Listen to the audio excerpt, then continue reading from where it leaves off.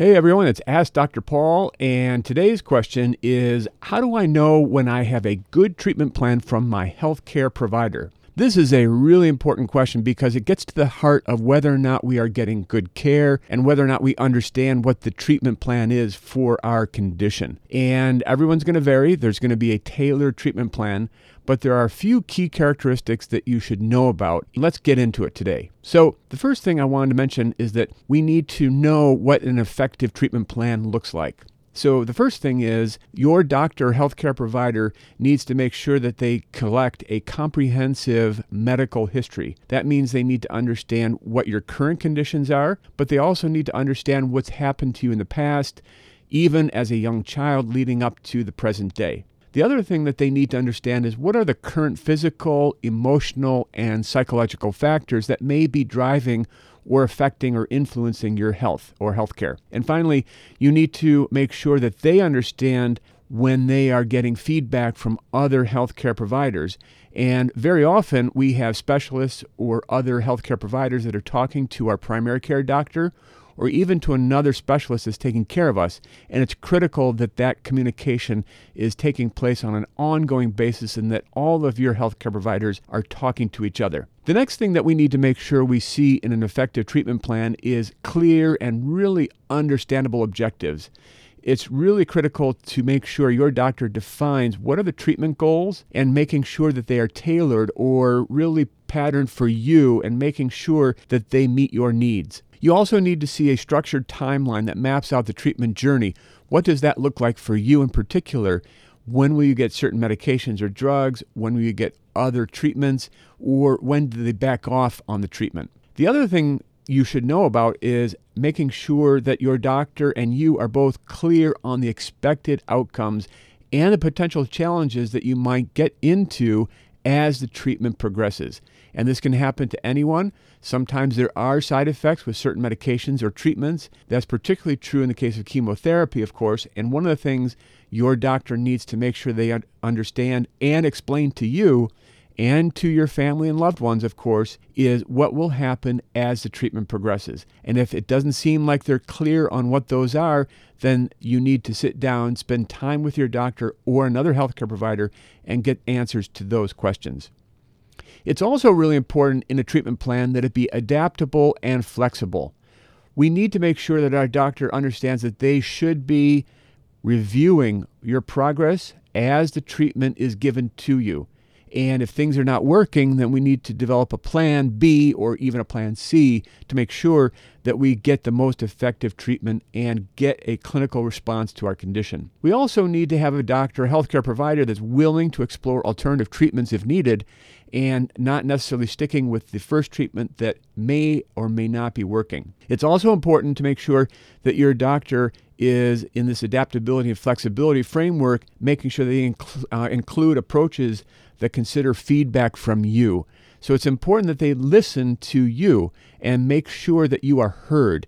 It's very important, and no matter how busy a healthcare provider is, no matter what other things that doctor needs to be doing on that given day, they should be focused on you entirely during that clinic visit or that treatment experience.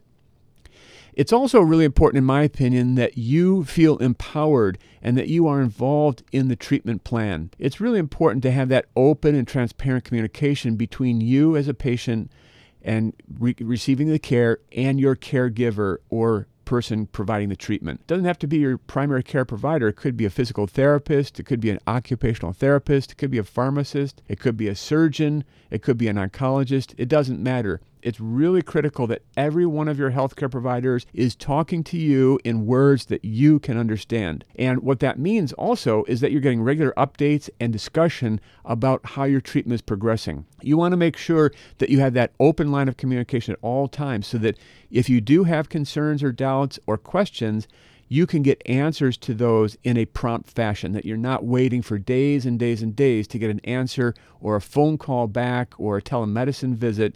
You are getting answers either from the doctor directly or from someone who's knowledgeable and can answer follow-up questions like their assistant or their nurse. Now, the other thing is that we need to make sure that you have at all times easy access to your own medical record and treatment details.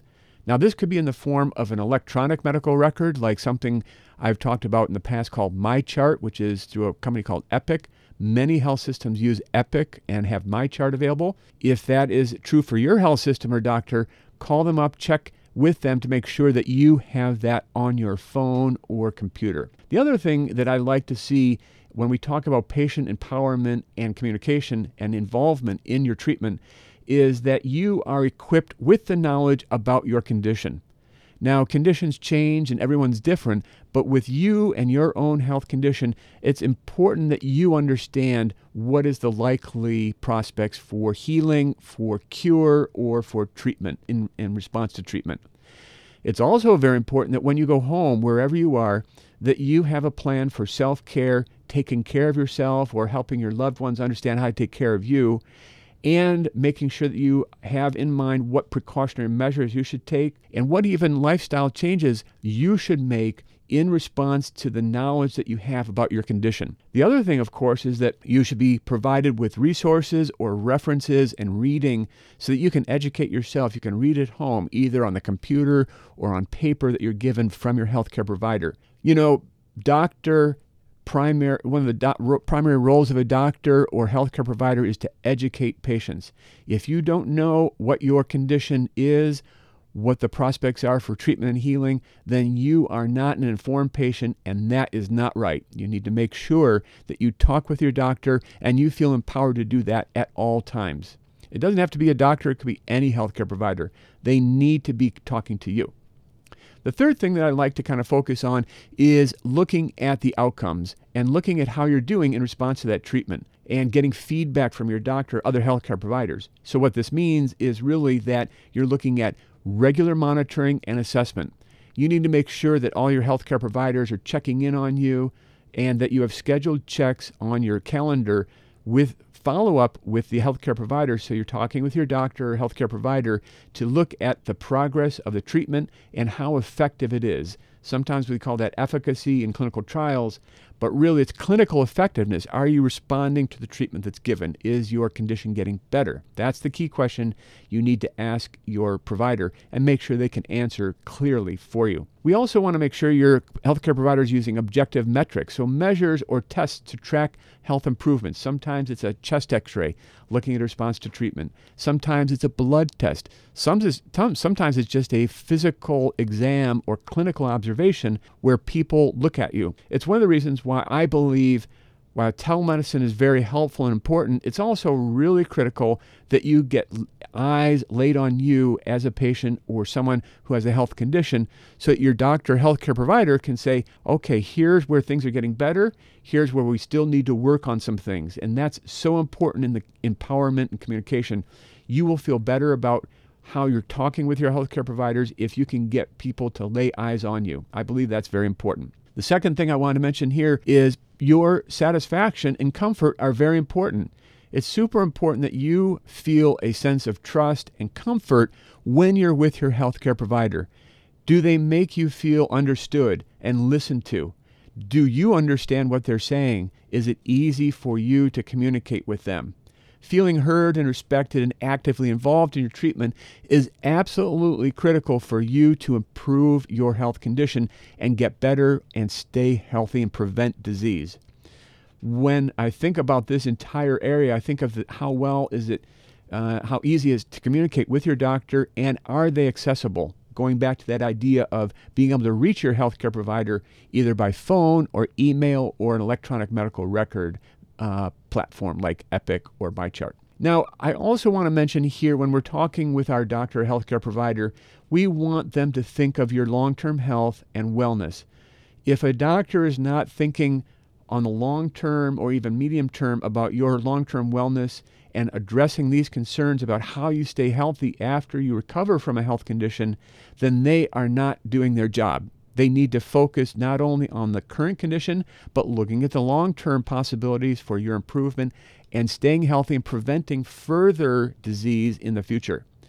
It's really important that you integrate any preventive measures that you can find with your doctor, including general wellness strategies. So things like I've talked about before: exercise, sleep, nutrition, vaccinations, other preventive strategies that can be integrated into what you're doing already and bring a really powerful projection of health into the future. And finally, let me mention that when I think of your action steps, how can you take action to ensure your optimal health and wellness journey? There's really a few things I want to mention here. Be proactive. Always ask questions and understand your treatment thoroughly. Talk with your healthcare providers. Second, educate yourself. Stay informed about your health condition. Look up online at credible resources like PubMed for research and peer-reviewed articles if you're really into that. Or you can look at things like Cleveland Clinic website, Mayo Clinic, and other trusted websites at universities, for example, on health conditions. Stay informed about your condition and know what the available treatments are. And if you're not sure about the understanding of these, ask your healthcare provider and bring them that information. Number 3, absolutely critical. I love this. Document your personal health records. Make sure you keep a file. It could be electronic on your computer or a mixture of electronic and paper files, but it's really important you stay organized. And for every health condition, you should have this organized in your medical records at home so that when you go into the doctor, you have a file ready to be pulled out. You can even take it with you to the healthcare provider, but sometimes if it's too big, it might be too heavy to carry.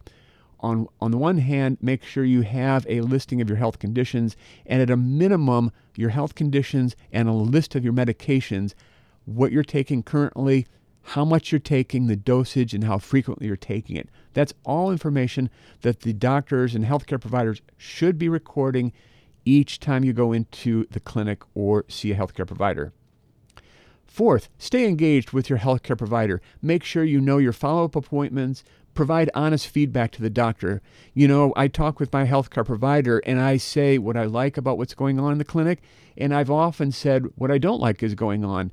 And sometimes they're able to change the way things are operating in the clinic to help you get a better experience. At the end of the day, healthcare should serve you, should serve the patient, should serve the individual who's seeking the care and being treated. And your treatment should be respectful and very high quality. Fifth, make sure you are comfortable always seeking a second opinion, and sometimes even a third opinion. If you're in doubt about your primary diagnosis or your first healthcare provider, don't hesitate at all to look up and contact a second provider to get another opinion, especially if it's a serious condition and you want to talk with another specialist to get clarity on what the treatment is, what the potential options are, and also what the future prospects are for either treatment or cure.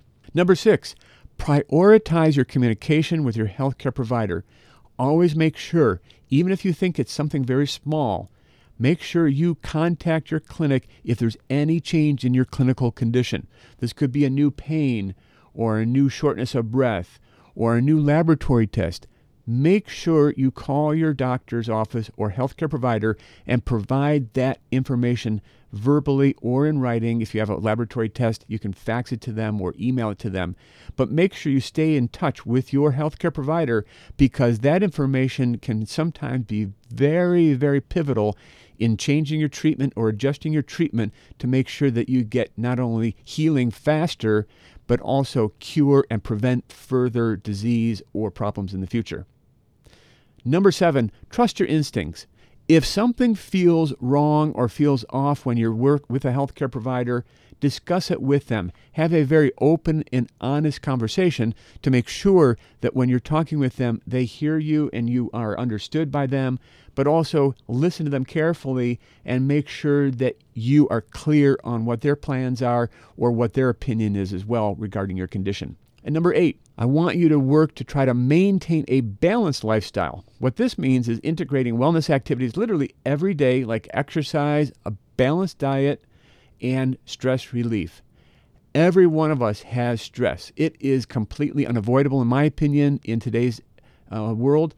And when we're talking about these things that will help you feel better in the long run and reduce disease in the future, it's really the wellness activities. So exercise, balanced diet, I mentioned sleep, and stress reduction. We can talk much more about in the future.